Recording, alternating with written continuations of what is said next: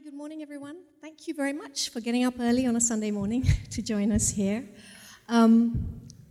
Today our session is entitled From Ink to Blink, as you've seen in the program, and our focus is really going to be a little bit on the business of publishing, new areas of focus, and channels for reaching audiences. To join the discussion, I'd like to welcome Jennifer Kronavet, a New Yorker, an award-winning author of 2 poetry collections, a translator, writer, and editor at the newly founded Circumference Books and long-time running Circumference magazine. Also Kannan Sundram, author, editor, and publisher.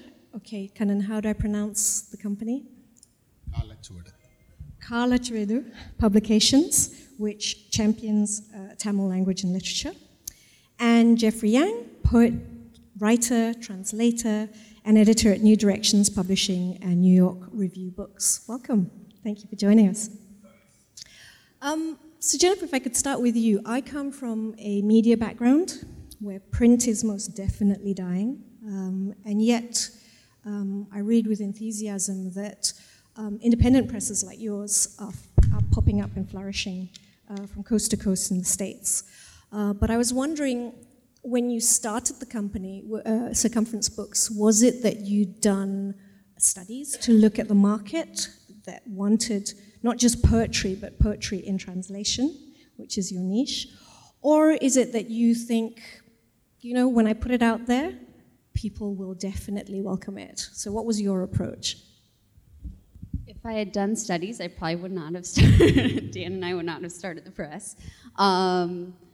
If anything, what we researched was more like models of other small independent presses and how they formed themselves. But I think we with a small press like Circumference Books, it's low risk in some ways, and we wanted to figure out a way to publish books that was enjoyable for us, that had a sense of discovery for us, and allowed us to discover new ways to bring poetry and from around the world to people, and to design in translation, and to program ebooks and digital versions in translation. And like how could we combine a project that would bring us like more knowledge and insight into publishing, but also get books to people? And I think, you know, from work, I used to work at the Academy of American Poets and the Poetry Society of America, who the goal is these organizations is to get more Americans interested in poetry. But I think that people want to like poetry in the US, and part of the job of marketing these books is to like just give people permission to like them in some way, and give a story that will connect people to books that they will probably, or I don't think you can force people to like poetry. You can't force someone to like something they're not going to like, but giving them an opportunity to like them, like it. And I think that's what a lot of independent presses in the US are doing, is giving people an opportunity to like things that they will like. Absolutely. So Kannan, at Kalachuvedu, you've published over 900 titles. You work with acclaimed writers like Perumal Murugan, whom we met yesterday at the festival, and he's here with you.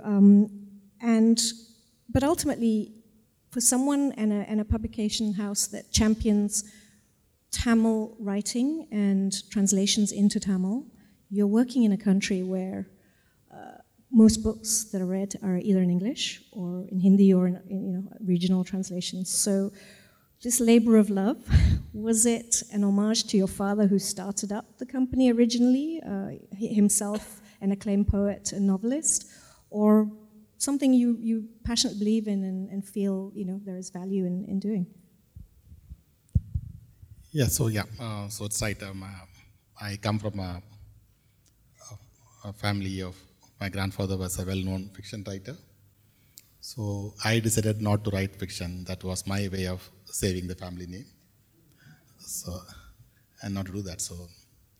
And he started the magazine, but he just did 8 numbers, and then he thought this is coming in the way of his creative work, and so he stopped. So there is no direct connection between the thing he launched and then what I did later. And my passion initially was very much in media. I wanted to do a magazine. I do a magazine, a monthly magazine of politics and culture now. It's the same name, Kalachoda. So I restarted magazine as a quarterly in 1994. There was no clear plan to start a publishing house, and I did not mean this to be my full-time profession. Actually, my family has a textile shop, so that's what I was doing to make money. And then I started this magazine, and then due to circumstances, we decided to begin by publishing my father's works.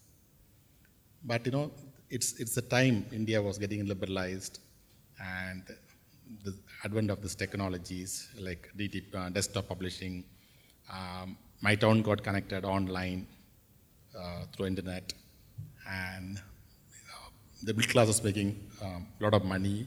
There was more education around. All these factors, unplanned factors, played into this, and we got much more reception than we anticipated. I planned only to be a part-time doing this, but then within 5-6 years, I had to do this full-time, and then get out of all my other things I do, and this became our full-time thing because of the very good reception we received publishing literary fiction and non-fiction. Just in Tamil Nadu? Yeah. Tamil Nadu writers? Yes, only I publish in Tamil, but we continue to publish Tamil writers from all over the world. Right. And in that space of time now, what would you say forms the bulk of revenue for you? Is it literary fiction new writers? Is it your back library? How does it divide up? Yeah, so this is very interesting. In Tamil writing, we see a lot of response. I go to Frankfurt every year, so I have some comparisons in mind for modern classics, novels and things that were written 40, 50, 30 years ago. We do a series called Modern Tamil Classics, Modern Indian Classics, Modern World Classics. So that series receives a lot of response. I think that's mainly because during the time they were printed, they were not printed very well, not distributed very well, and the writers were not known very well. They were operating in a very... You can't hear me? Sorry. Hello, can you hear me? Yeah, sorry. So, should I repeat what I said?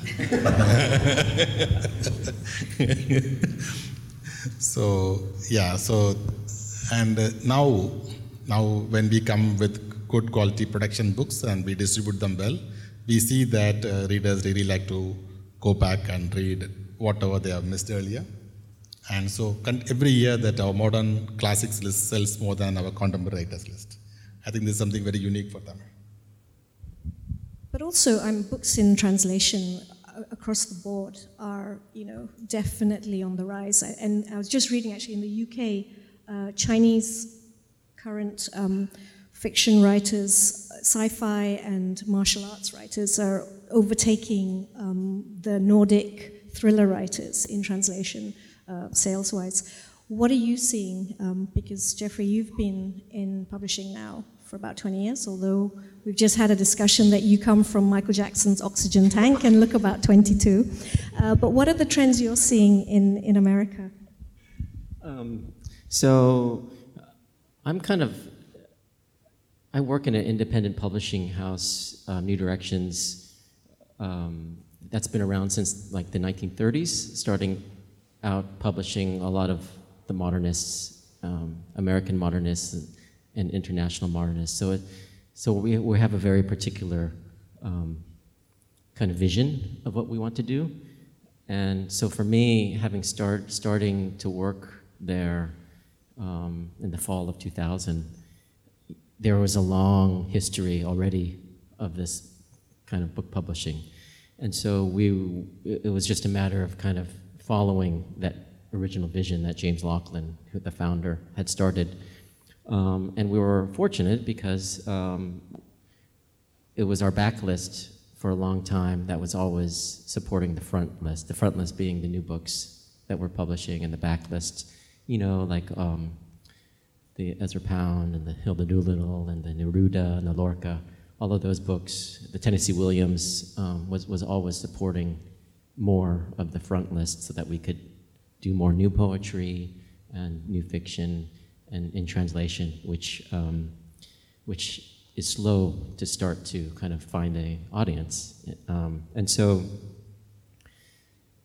but maybe in the past 15, 10 years even, it's kind of shifted a little bit where now it's more of the front list that is actually supporting, selling a lot more, which is actually encouraging a lot because it means that, I mean, I guess we're doing something right with the books and trying to get them out there as well. But then also it's the audience as well is, I think there's always going to be a niche audience for poetry, for literature and translation.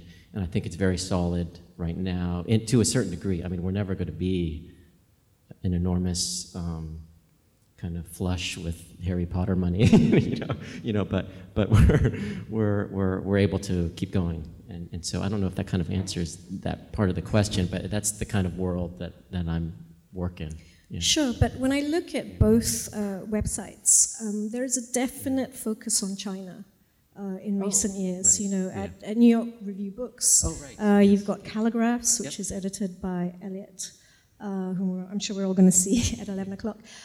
So that is something, obviously, that's fairly new, would you say?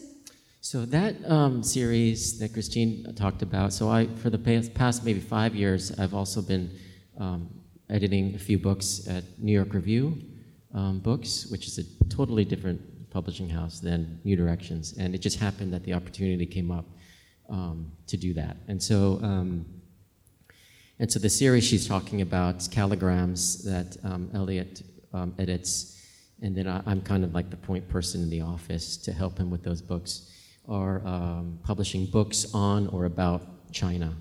And I think the way that started really was because it's a collaboration with Chinese University Press.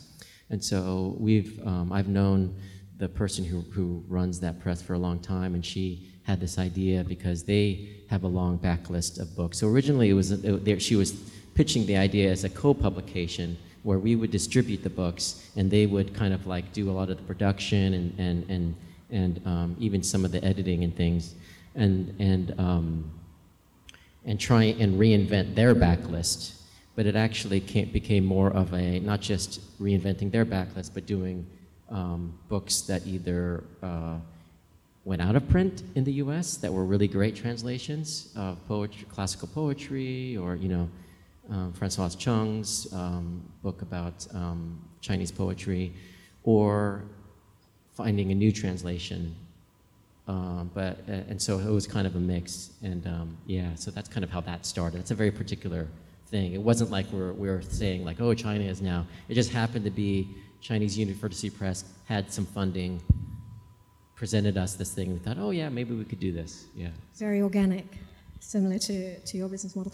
And translation itself is an art, as you both know. You've both worked on translations, and it's now being recognized as such. I think there are actual awards now for literature in translation, which is great. And Jennifer, you've spoken a lot about the challenges involved in translating poetry, especially. Just recently, your conference books worked with Pauline Fan and Kule Grassi to translate the first collection of Iban and poems into English. What are some of the inherent challenges that you have found as a translator and as an editor and publisher? I think that the challenges are always secondary to the pleasures, because I think translating poetry, I've never translated fiction, so I don't know, is an art, and that's what makes it fun, and it comes ready-made with collaboration and exchange, and I think that's the focus of Circumference Books for sure, is really focusing on speaking across borders and how that can become art as opposed to always a political debate and what can be made out of it. And when we started the magazine, Circumference Magazine, the journal, in 2002, Dan and me and a poet, Stefania Heim, we really started it because we wanted to read what other poets around the world were writing. And it was really hard to find in the US. And what we found is that the people who were interested in translating this work were other poets. And I think when I first started translating, it started translating from Yiddish. And I was so nervous about my Yiddish because it was really terrible. And I took a translation workshop, and the teacher said, you should worry about your English. And I think that that's the challenge, is bringing it into an English poetic context that has an impact on English readers. And I think that's why with Circumference Books, who we work with really is the translator. And that's the artist that we're dealing with. And it's their English that is the art that draws us to the work. And then, of course, the original. But there's this, I don't know if you feel this way, but there's this like kind of weird magical thing that happens when you're editing a lot of translations where you can tell if the original poet is good but the translation is bad, and you can also tell if the translation is good but the poet is bad. And it's like, I could never describe why. And Stefania, when we were doing the journal, we always knew. We're like, this is clearly a good poet and a terrible translation. And so when you're doing the press, obviously both have to be amazing, and like also married to each other in this way. And also, as with marriages, there's tension in that relationship, isn't there? Yesterday I was talking to Charlotte van den Broek, and when one of her collections was translated, so her collection was all about emergent sexuality, transition from childhood to adulthood, young adulthood, and her translator was male, and he changed huge tracts, and she was really, really upset until she realized exactly what you were saying. There is an art to it. It worked in English. Yes, it was different, but it worked very well in English, and he was very good at what he did. Did you have any experiences like that, where that relationship really needed to be nurtured for artist, poet to feel less violated, if that's the right word? I see it more in my relationship with the first poet who I co-translated, Celia Dropkin. I feel like I grew up with her, and I had this sort of antagonistic relationship with her when I started translate. Like, I wanted it to be more like me, and then I became more like the work. And I think sometimes those kind of projects just take so much time that you grow into them. But I can't imagine what this is our first book, what these poems would look like if Erin Murray hadn't translated them. She's so, it's just a perfect match. So it's hard to imagine a different kind of relationship. I think you could see it sort of when I think everyone who translates loves comparing other people's different translations of one poem, but it'd be hard pressed to say like, always, this one is better,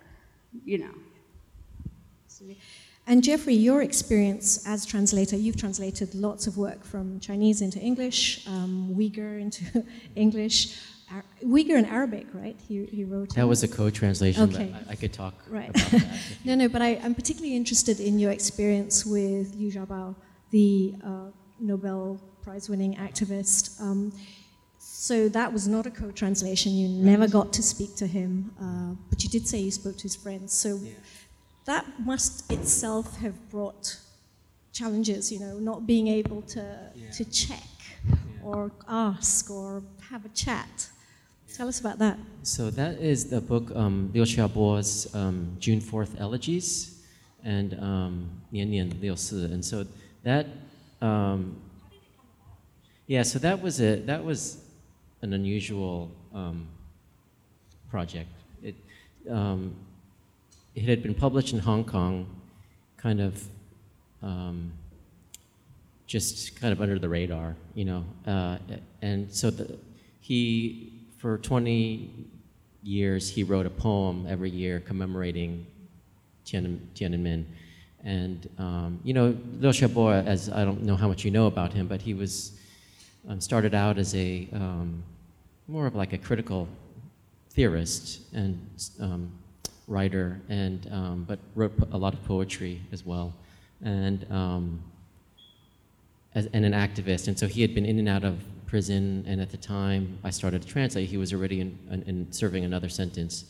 And so that book, I think it was one of his friends passed me a copy of that book. I'm trying to remember now exactly like the order of how that, and it was very unusual because it had the poems, and it was interlaced with some images by his wife, Liu Xia, who is an artist, and there were some photographs, and it was just the whole book was very unusual, and it fit like as a kind of perfect little book and object of what it was wanting to do, which was kind of memorialize and mourn and not forget.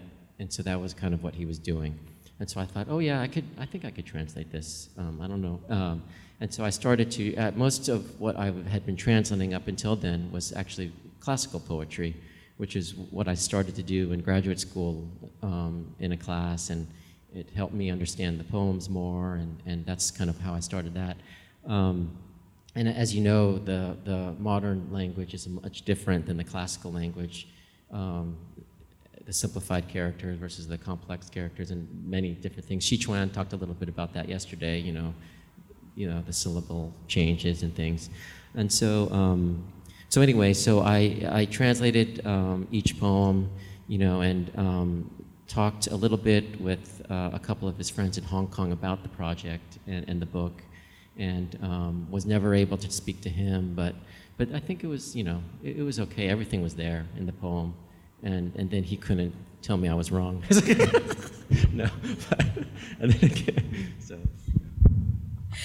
I'm sure he wouldn't have said that. Kanan, you were nodding earlier when Jennifer was talking about a good translation when you see it. A good translation when you see it, yeah. But your problems aren't so much with translations and finding translators. It seems to be more with freedom of expression and the court of public opinion. Sort of listening to Parimal yesterday, it mirrors a lot of what we experience here in Malaysia. You have a small team, and it must take tremendous resources to support writers who, are being vilified in the media, have to go to court. How has that experience been for you with your writers? So before I come into the topic, can I say a few things about Chinese, because I'm kind of feeling left out here. So we have published 3 books in relation to Chinese, which I just want to mention here. The first book, I think, is How to Learn Chinese Through Tamil. We published that about 15 years ago. And then a selection of classical Chinese poetry directly translated from Chinese to Tamil.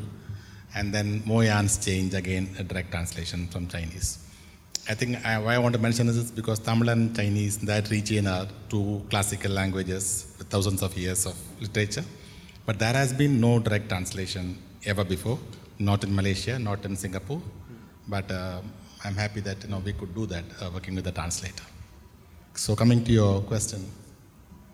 Actually, can you first say how many people, or what's your staff, like how many people work? Right now? So now we do everything in-house, from marketing to typing the manuscript if necessary, or scanning the copies, whatever. So we have on the whole a team of 25 people working. Can you just tell everybody how long your journey to your office takes every day? So my office is part of my home.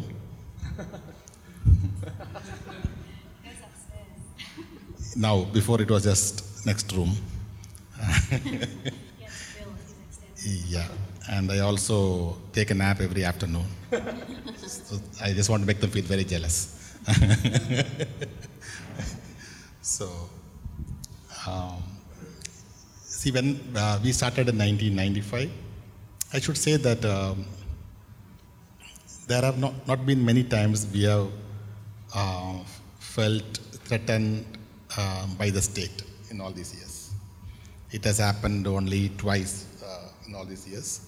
And we sort of from the beginning, we had a very clear position on freedom of expression of writers, that we would honor that and we would stand by the writers. So there was no silly attempts to, twist our arms, that sense that people know that a phone call won't do it. But at some point, because of a magazine, it's also a political magazine, we sort of upset the local state government and they tried to mess around a bit, but then we had to go to court and sort of solve that problem once.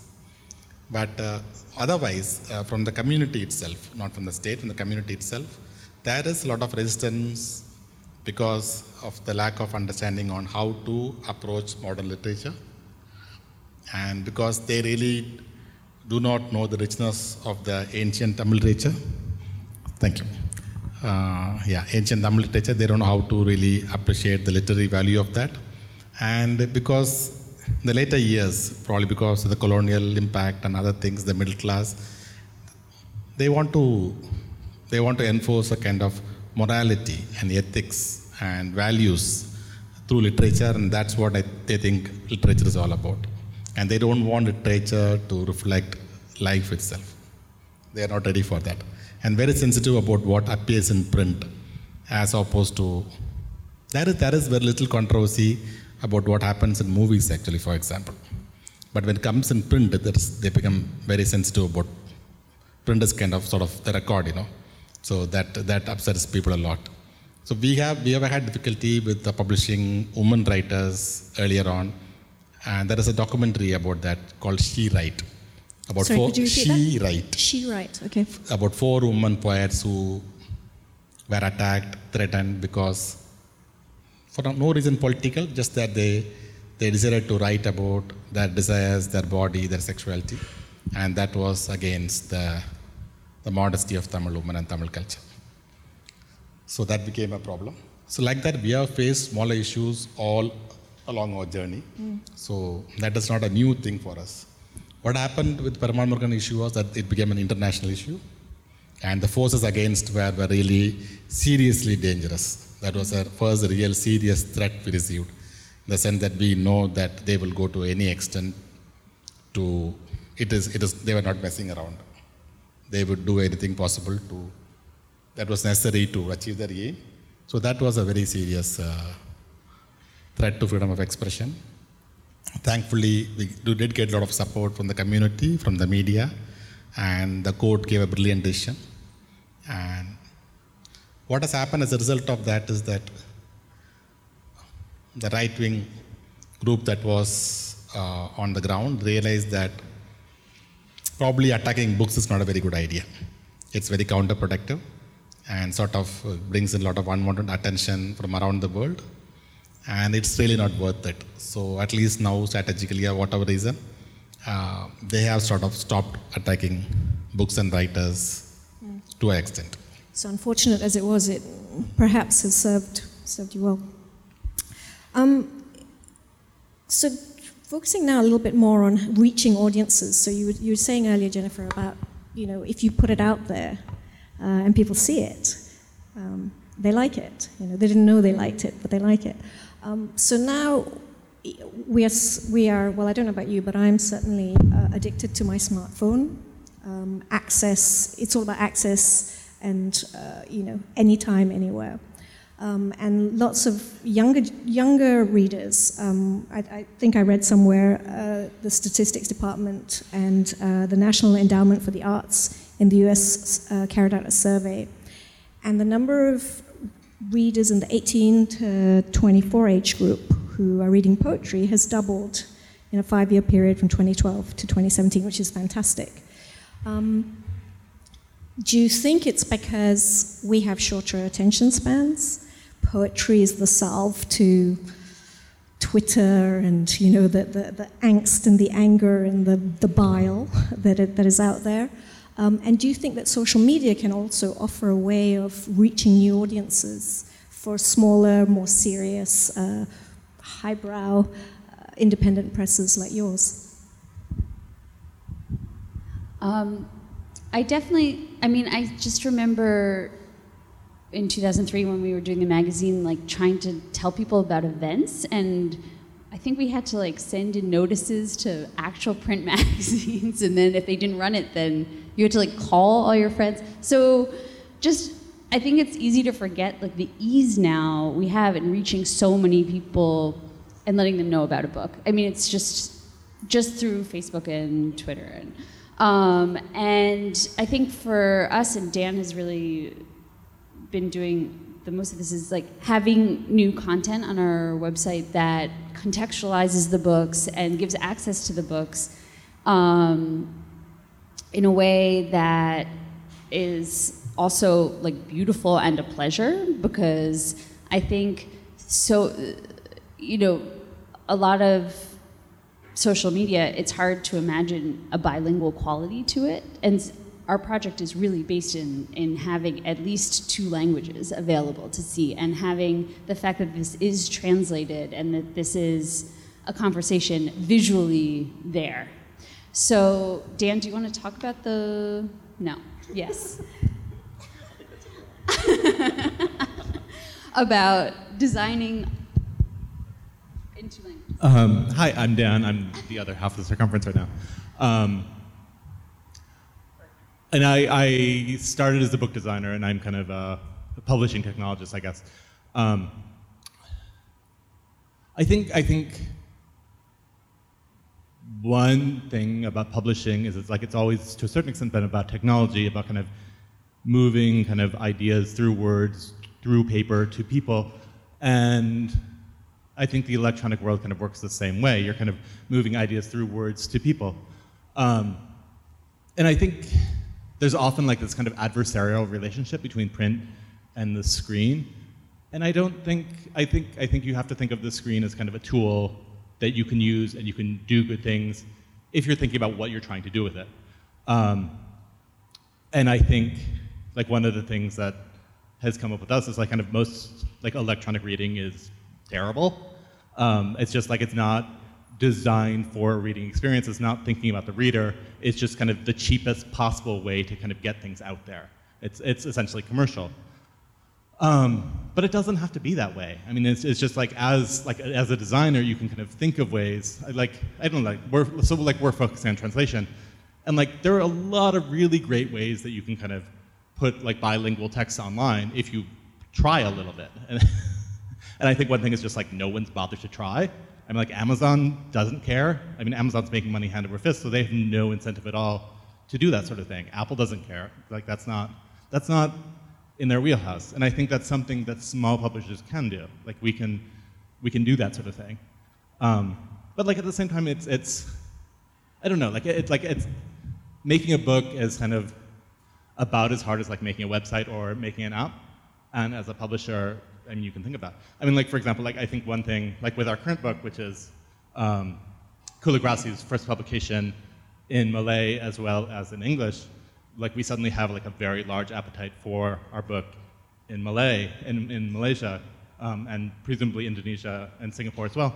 And like we're a tiny publisher, and all our books are mostly in New York, and kind of getting boxes of books kind of across borders is weirdly complicated because governments want a lot of taxes. And there are just 2 of us doing it. We don't have an office in Malaysia. Like that's really complicated. But I mean, like the other way to look at that is like it's not that hard to like kind of. I mean, everyone in Borneo has like an Android smartphone, and we can make an app without that much trouble. Like we've already kind of digitized the book, and so we can get the book to people that way. And so I think just thinking about technology like as a tool to be used by the publisher for what you want to do is, I think, our attitude. Thank you. Have you found a similar problem getting books across borders? So when you are selling your books to the Tamil reading diaspora across, I would imagine a lot of us in Malaysia, in Singapore, and other, Canada, huge, other parts of the world. How have you found that? So we actually don't send book directly to Singapore, Malaysia, Sri Lanka, or Toronto and Paris, London, where there are huge populations. But the local bookshops, if and when they are there, they would have an exporter in Chennai who would come and take the books from us, and then we actually wouldn't even know where they're going to send those books. they buy from us, but then we see our books being sold in many places, but we can't really, same exporter might be supplying to different countries, and they won't be willing to share with us exactly where they're going to sell those books. But wherever books are required, there is not much difficulty. Either they can come to Chennai during the Chennai Book Fair and contact us, or they do that through exporters. And back to social media, do you have anyone on the team who's looking at marketing or reaching perhaps new markets via social media, or is that way down on your list? It's not way down my list. I think we should have somebody. It's just that we can't right now afford to have somebody. So we have somebody who's doing it part-time. Not much, just doing some postings on Facebook. Not even there on Twitter yet. But I think we have to seriously look at having at least one person doing that marketing, because it does have an impact and it is very important. And what's your experience been, Jeffrey? Yeah, so when I first started at New Directions, our website was maybe like one page of, and it looked really, it wasn't, I mean, it's just hard to imagine the transition that, I mean, when I first started working there, we were still using typewriters for certain letters and for, you know, for filling out checks and, you know. But New Directions is a particular type of company, right? I mean, No. You have a set of rules and regulations that you all follow. I just mean the technology wasn't even, you know, it was, everyone was trying to catch up. And there was a moment when no one really knew what the, you know, of course, where it was ebooks and things, where it could have gone in a much different kind of direction of how things were done. But so no, of course, we've had to, I mean, I guess the word would be modernize, which is kind of weird to say. But so we, you know, really knew we had to establish a stronger web presence. Our website has gone through a few different iterations since then. We have people in the office who do all this, you know, all the social media that we can do through the various channels to get the books out there. We always tried to make ebooks available. Actually, always we have ebooks. It's all of our contracts have electronic rights. It's kind of, you know, it's all kind of caught up to what the various outlets are to read something. But for us, I mean, it's still about the book. It's about the actual book where you could write in the book and, you know, have the book. And so we want to make it a good book. We don't want it to, you know, it's not a mass market paperback meant to fall apart so that you have to, you know, buy another one. So, you know, we try and have that quality of design, which has been there from the very beginning of the press, and also the quality of the book. And, you know, so, and luckily I'm not like too alone about that, because we have an audience for these books as well who are buying them, and then giving people the option to buy an ebook if they want, and which is fine, and yeah. So Yeah. Yes, absolutely. I think it's interesting to look right now at American poetry, like contemporary American poetry. I'd be hard pressed to think of a book that's not a series, that doesn't read as a book from beginning to end. I mean, I think that's definitely the trend. The trend in contemporary poetry in the U.S. right now is a book of poetry, whereas before it could be a collection of, and I think in other countries it's still a collection of poems that have been written in the past few years. But the books are very thematic now and very from front to back. And that's true of our first book for sure. And then also the way that this book is organized is very thematic and intentionally. And I will wonder sometimes if that's a reaction to wanting something that's not something you could read one poem here, read one poem online. It's more of an immersive experience that you can only find in a book, be it digital or print, that you can't find online. And I think that's what people are writing, and that's what people want to read right now. So as their entry might be one poem that they find in a journal or online, but then it's part of a larger whole, and I think you feel that now when you read a poem online, you feel this is part of something bigger, and that's what brings you to the book. Explore it, yeah. And just going back a little bit, sorry, when you're talking about design being integral to your books, I mean, New Direction books are works of art. They're things of beauty. Andy Warhol pre-Studio 54 was designing covers for you guys. So this has very much been part of your identity. And I think that ties in very much with what Dan was saying. An ebook does not need to not also have that. For those of us who might be a little bit snobbish and want the real thing in our hands, design is a huge... There are so many more possible, iterations now with technology.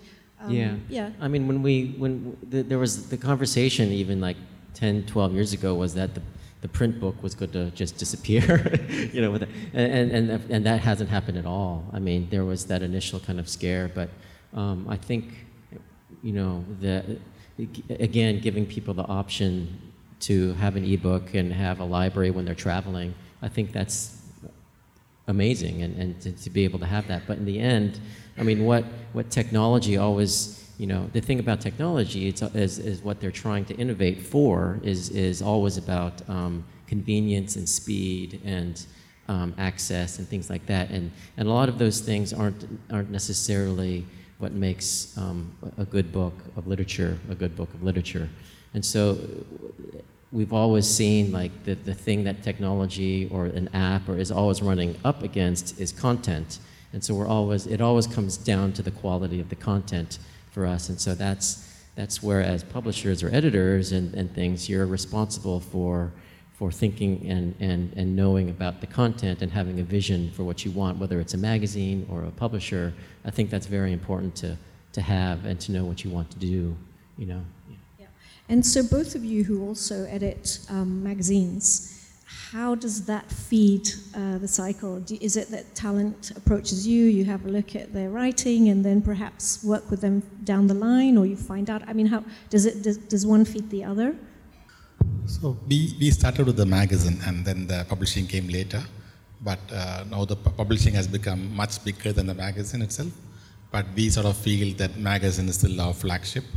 That is what really gets out there to the readers, to into the villages, into the small towns. It's available online across the world, and that's the first connection, most probably, with the readers and young writers to Kalachod.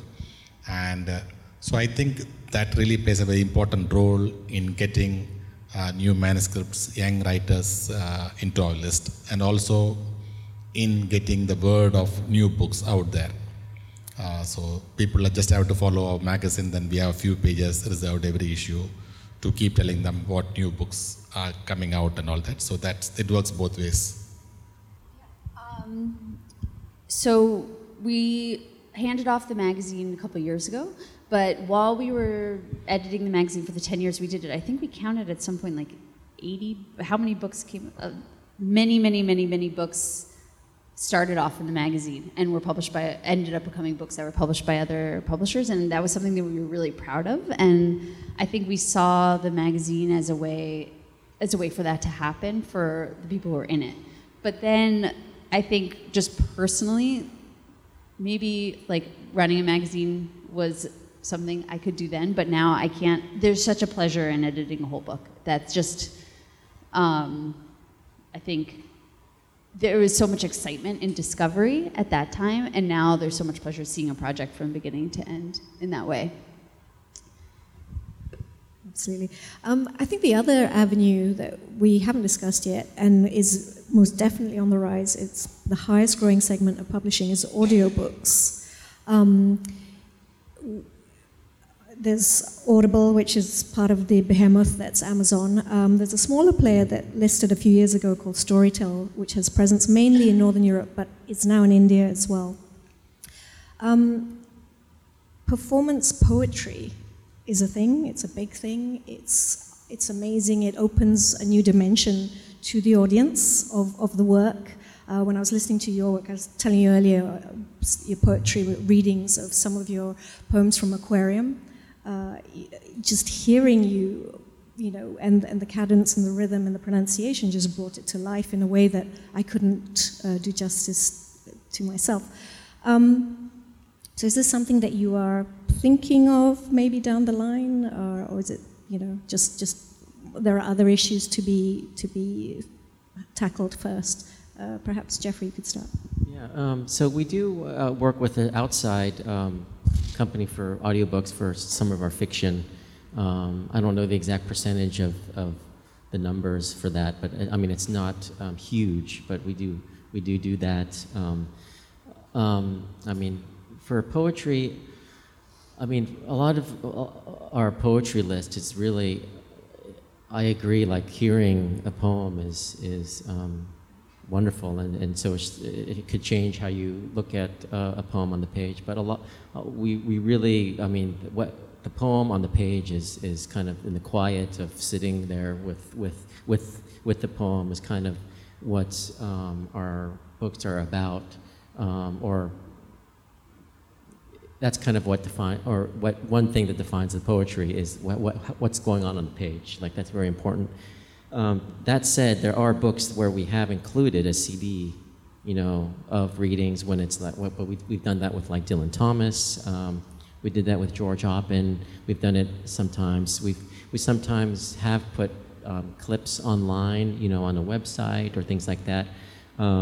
But it hasn't been a consistent thing all the time of doing it. But again, I mean, right now with the way, there was a time when the poetry reading, like even in the 60s in the U.S., there was no poetry readings, or in the 50s, and then it really became something. And now poetry readings are actually very common.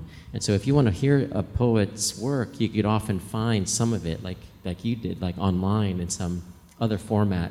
And whether it's a magazine doing some audio or a venue or so there is that way, but we haven't done anything consistent with. And what dictates which work is chosen, for the CD projects, for example, that you were just talking about? What's like the editorial. Yeah. Why that and not another? Oh, right. Yeah. So that's kind of. There's a number of editors. 3 or 4, sometimes even 5 people in our office who all kind of look at the work and we meet and discuss it. And so again, what really it's a sense of what we've published before and in the past, and what is what defines what we're going to continue to do. And so there's some wonderful books that we've read, but it just doesn't really fit the press, and so which is fine, because then they go on and find somewhere else. And at the time when New Direction started, it was actually similar to what Kanan was saying, because it started out as an anthology magazine of writers, and then those authors turned into books, they other books, and so yeah, so it's kind of like what we've been publishing kind of defines what we continue to do. Yeah. So our first book was written by Lupe Gomez, who is a Galician writer. It's a language of Spain with about 1 million speakers, and translated by the Canadian experimental poet Erin Moray. And Erin said that when Lupe Gomez got the book, she took it and read the translations to the cows in the fields. And I was like, oh, too bad there was not a recording device there. That would have been nice. Those lucky cows who probably don't understand English or Galician.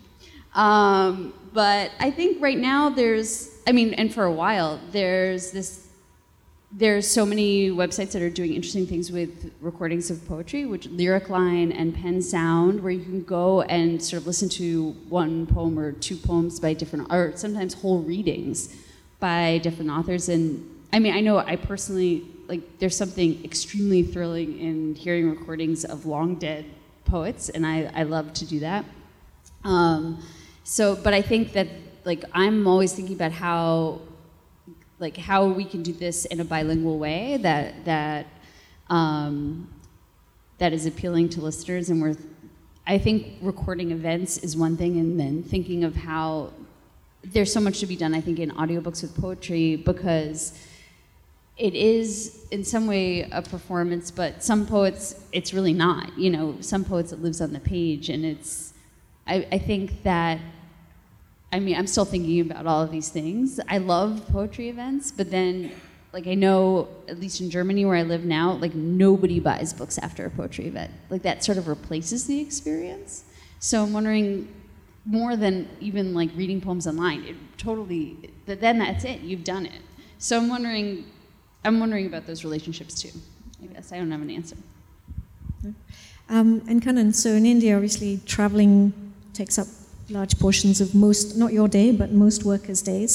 I get on an LRT in KL. It takes me 25 minutes door to door. That's one podcast. So I'm very plugged in, to audio. How do you think the Indian experience is? Is it very much that we experience in KL and in Northern Europe and in America, or is it very different? Audiobooks. Okay, so audiobooks is, it's a part of technology that is changing publishing. So let me briefly talk about how I see technology negotiates publishing itself, and then I'll come to audiobooks. So, for over 15 years in India, we have been hearing that in publishers' conferences, that young kids would come and tell me, and much more senior publishers like me, that your days are done. You're finished. Within a few years, there will be no more books. There will be no more publishers. You are gatekeepers that we don't need. And online is the democratic space. And print books will be out of circulation, in 4 or 5 years. And I have seen that senior publishers got really scared, looking very worried. People who are, who really made landmark changes. And for reason that I will tell you, but I was completely unmoved by that, by those experiences. And I have nothing against technology. I understand why books need to change into different forms. But I was very, very sure that technology will not determine how it enters Tamil publishing. Tamil culture would negotiate that. I'm not just talking about Tamil culture here itself.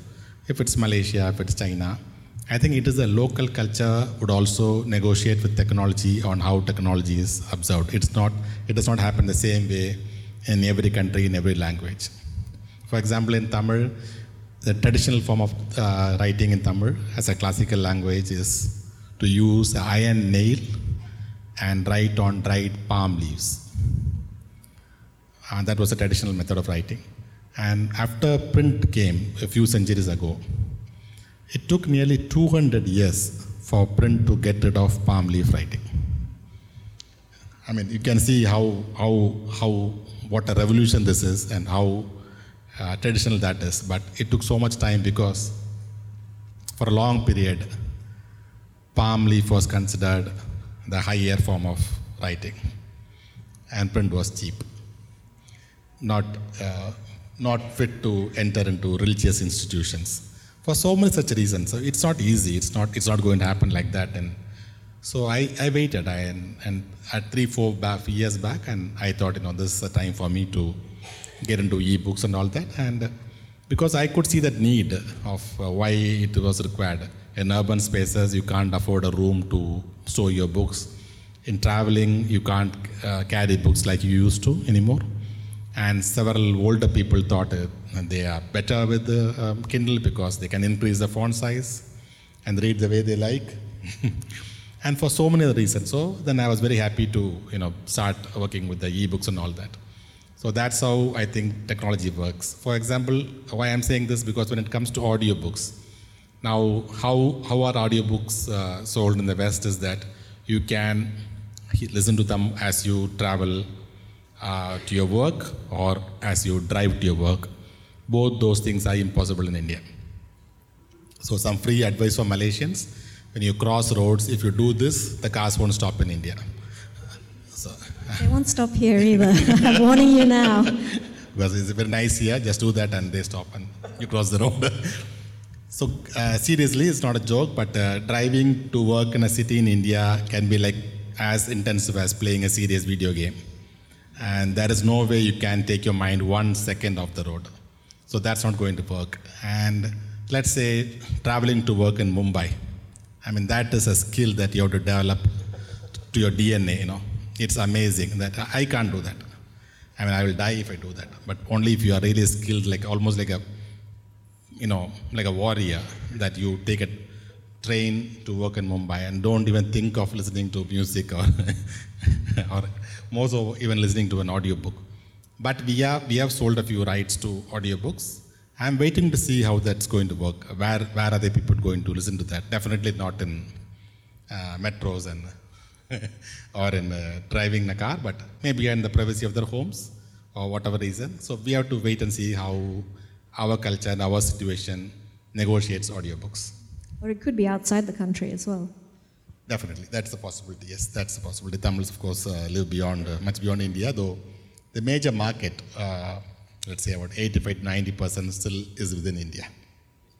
85% is within India. So. And the rest, how is that divided?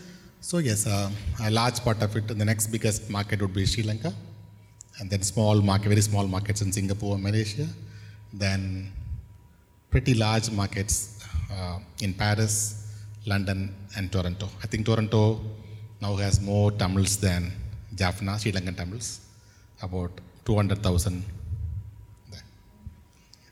And there are bookshops in Paris, Tamil bookshops in Paris, 2-3 bookshops in La Chapelle, and in Scarborough, and other parts of London also. We have booksellers, small booksellers, trying to sell books. Yeah. Sorry, I'd like to open up the floor to the audience. Do you have any questions? If you could just put your hand up. Yeah. Hi. Well, thank you for the panel. It was very informative and insightful. So I have a question for each of you, because I myself am based in Saigon, Vietnam, and also running my own independent press. So it's been dying to ask these questions for the past 3 days. So the first question is addressed to Jeffrey. So you mentioned the fact that with New Directions Publishing, you started out with these modernist texts like American modernist texts, and you kind of gradually transit into more contemporary ones. And then at first you said like the sale of modernist texts kind of support the contemporary, but now it's like vice versa. So I'm just kind of wondering about that relationship, because I've been thinking about that as well, like these modernist texts written by Vietnamese writers who have never been translated or have been badly translated in my personal perspective. So how do you kind of navigate that relationship from the perspective of a publisher, saying like to decide how much effort to put into modernist text and how much effort to put into contemporary, like how do you balance that? Yeah. The second question is for Jennifer. So you mentioned that a lot of the translators in your press are also poets themselves. So I myself am also looking for translators based in Vietnam or based elsewhere who has the skill to use both languages, bilingual translators, but also have the skills in prose writing as well. So do you think that is a new direction, like writers also have to become translators as well to support this kind of ecology of independent press and also the new directions of literature that we're going into, or like on like the relationship between writers and translators as well, since you're also a poet and a translator. And finally, the questions for, I'm sorry, I didn't get your name, Kanan? I'm sorry. Kanan, okay, so it's not that too far off. So one of the challenges that I face when I start talking to people about Vietnamese literature, I open my mouth and people are like, oh, war, oh, immigrations, oh, refugees, oh, boat people, oh, food. And I'm like, yes, all of those, but we are also more. So I'm just wondering because I read in your bio that you also said that you translate Tamil, your press translate Tamil literature into world languages. So you must have thought about audiences outside of the Tamil speaking community. So as a press, you're also quite a senior press, so you must have gone through this process of like thinking about, oh, how do I address these expectations or stereotypes of, let's say, Tamil literature or Indian literature, because people outside of the community and the region, and even people inside also have these expectations of what that type of literature, that label of literature entails. So like, how do you been navigating that as a press, as working with writers, working with translators, and working with other distributors of Tamil literature? So I'm going first. So I'll answer his question, and you can. No, those are good. Those are all good questions. But so one thing that for your first question about a few things. James Laughlin was the founder of New Directions, and he had a number of things going for him. One was the help of his family steal money to start the press, which was controlled by an aunt. And it's not like he had everything. He did not. That's not how it happened. But also the climate of publishing, it was much different. It was kind of like nobody was doing this at the time. Now there's so many more options to be doing this kind of literature as in the U.S. But also, like when I said modernist literature, for him starting out in the 30s, the modernist literature was the contemporary literature. Yeah, so that's what so what he really had was, he was his Harvard undergraduate student, and so he just really connected with what was going on at that time in modernist, what we later called, modernist literature. And so he met Ezra Pound, and he really wanted to publish Ezra Pound, and from there that led to a lot of French poets, Latin American poets, and then and it kind of just all fed into this project. And it was not easy in the beginning. I mean, you look at the letters, you look at the records. He was driving around in his car around the U.S. and selling books out of the trunk of his car, and so that was kind of how he started. And there was many times when he thought he would just quit, really. I mean, I think anybody who starts a press must have those feelings. Yeah, I think we put we put the press in depressed sometimes, I think. Yeah, right, yeah. But so now, so for us now, he has, a lot of the audience that is being built for this literature, is kind of there, like in a way, to a certain degree. His line that he used to give people was that it takes 20 years for a good book to reach an audience. And so what are you going to do within that 20 years? Well, you kind of have to have a backlist to support it. And, but that was kind of his idea of it takes time for these books to reach, and so that's kind of how we continued. And luckily sometimes it's we've had a lot of success with writers like Roberto Bolaño, Sebald, and then there's New York Review Books that does this whole series of classics that is literature from Russia, of authors that are dead but in new translations, and they've really, have done well with that list, So, anyways. Okay. So, for over 100 years, poets in the U.S. have been translating poets from abroad to find new ways to talk and write and enrich English and not just in English. The first poet who I translated was a Yiddish writer. She wrote in New York, and she was from Belarus or White Russia at the time. She wrote in New York in the teens and the 20s and was part of this all-male Yiddish writing circle. And they were publishing in Yiddish translations the same poems that Pound was translating from Chinese. And so American poets have been looking for new ways to think and write for so long. And I think that there was for a long time this sense that academics were doing a lot of the translating, but no offense to any of the academics in the audience, but poets translate for readers of poetry, and what's I think I keep coming back to this idea of that English is the hard part, but it's not just English that's the hard part. It's like knowing what a poem sounds like to readers in English of poetry and what a poem is in English in the US. And not sort of co-opting the translation to fit it into an American poem, but also not having it read as if it's not what it is. So I think those are things that poets are always tuning their ear towards. So those are the translations that I'm always interested in. I think also from a marketing perspective, if we're going to talk about that, like I think that people are going to, I mean, this is very low-scale marketing, but people are going to buy this book in the US because Erin Murray is a known name to other American and Canadian experimental poets. So the same thing like when well-known American poets are translating, that helps sell the book.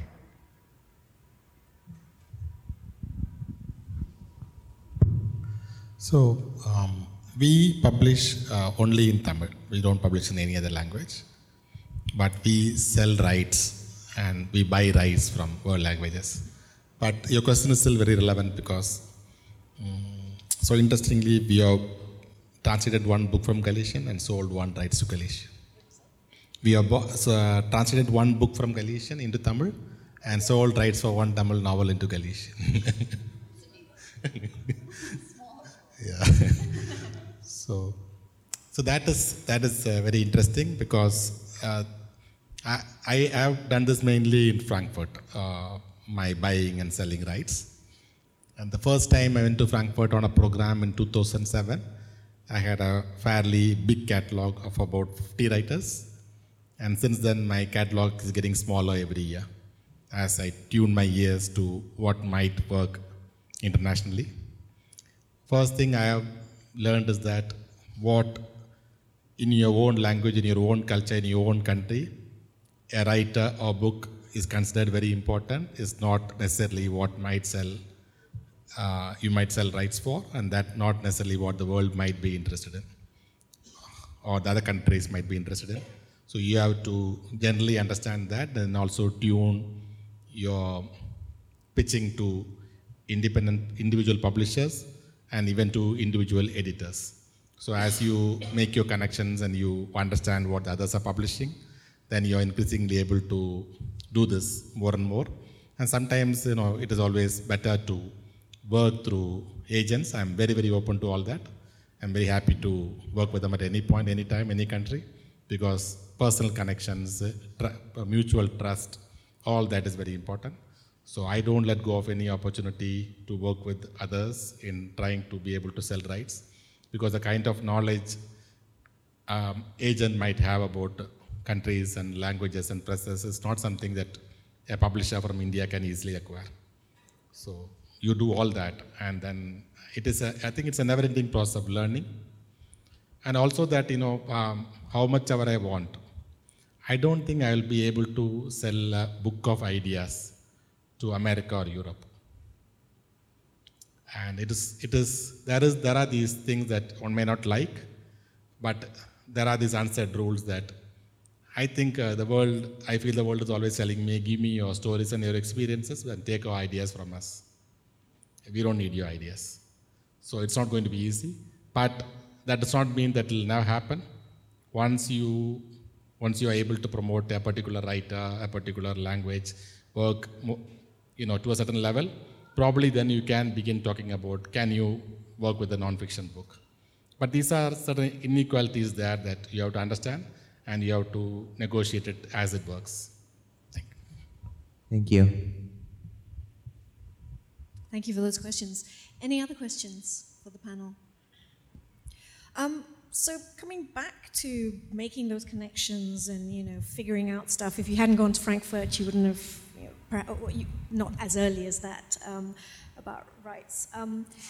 Literary festivals in the circuit. I would imagine you spend quite a bit of time, a chunk of time. I'm not sure how your connection to Pauline started. Was it through meeting? There you go. So how much of your time, how do you choose where you go, and what makes it a really worthwhile trip when you get home and you think, yeah, that was great, or that was unexpected and amazing, and I'm going to look for this kind of connection next time, or network building? It's great to be at a festival like here and learn so much about what's going on in Malaysia and in India and things. And we're always kind of bringing back ideas because we do so much translation. As far as what we choose to go to and things, I mean, there's a few book expos and gatherings, academic gatherings in the U.S. that we have gone to for years, and we always go there. We have a book booth. Overseas, because again, we're fortunate that we've been around so long, we've established these relationships with agents in other countries and abroad. So oftentimes they'll invite one of us or someone from the press to go.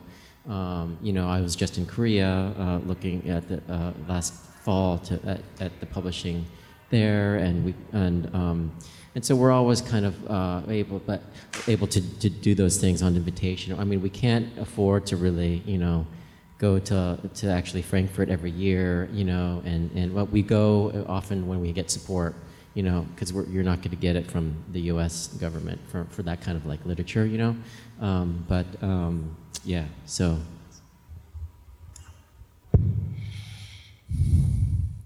So yes, I propose to travel as less as possible and stay at home in my office because that is really required. But I end up traveling a lot.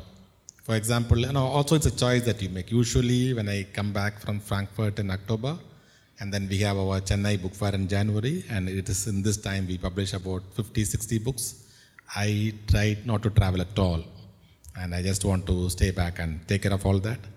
But when this invitation came, for example, I thought this is an opportunity for me to be able to interact, develop contacts with, this part of the world.